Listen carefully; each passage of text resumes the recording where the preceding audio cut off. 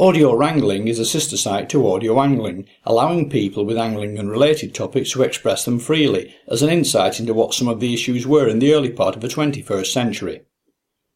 My name is Phil Williams, and this is a 2014 recording with David Kent of the Angling Trust regarding social media and the part played in the organisation's day-to-day work by volunteers.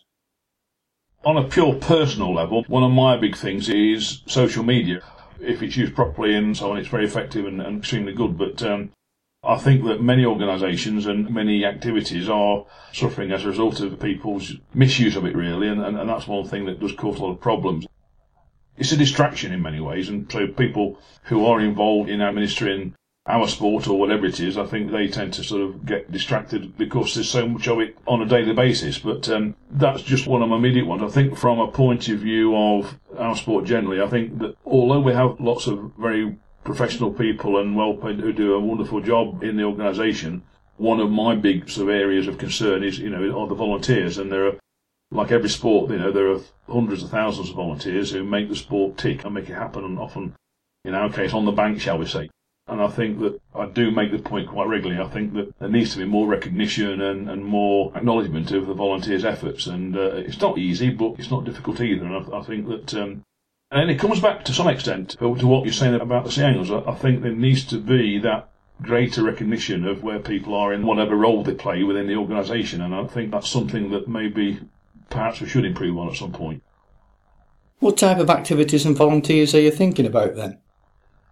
We've got people out there who are doing this voluntary bailiff situation. We've got people out there who are serving on lots of committees representing angling, representing the Angling Trust.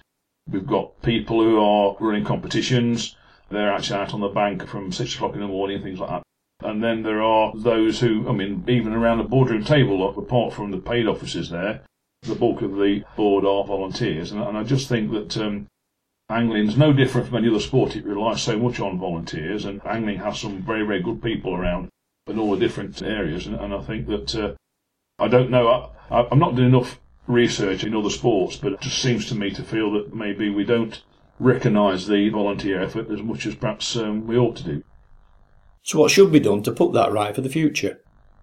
I think that we could probably see a creation of volunteer awards and things like that. Even a thank you letter sometimes. I remember, when we had the Olympics, there were actual personal acknowledgements given to those people who volunteered. And I think there doesn't have to be a specific way, but I think there can be a way which will work. And I just think it needs a bit of time from people to look at how best that can be done. With my role on the board, that's something I do mention it, but obviously we've made progress, that's for sure. But it's the one thing that I seem to get sort of thrown at me by fellow volunteers, that we do all this, but they don't really sort of acknowledge the fact. Then equally, I know people who are involved in tennis. One of my brothers-in-law, and he is retired now, but he said that only in later times was there proper acknowledgement and so on. So I'm not saying angling is any different. I'm just saying that generally speaking, I think sport maybe doesn't acknowledge the input from its volunteers that it perhaps should do,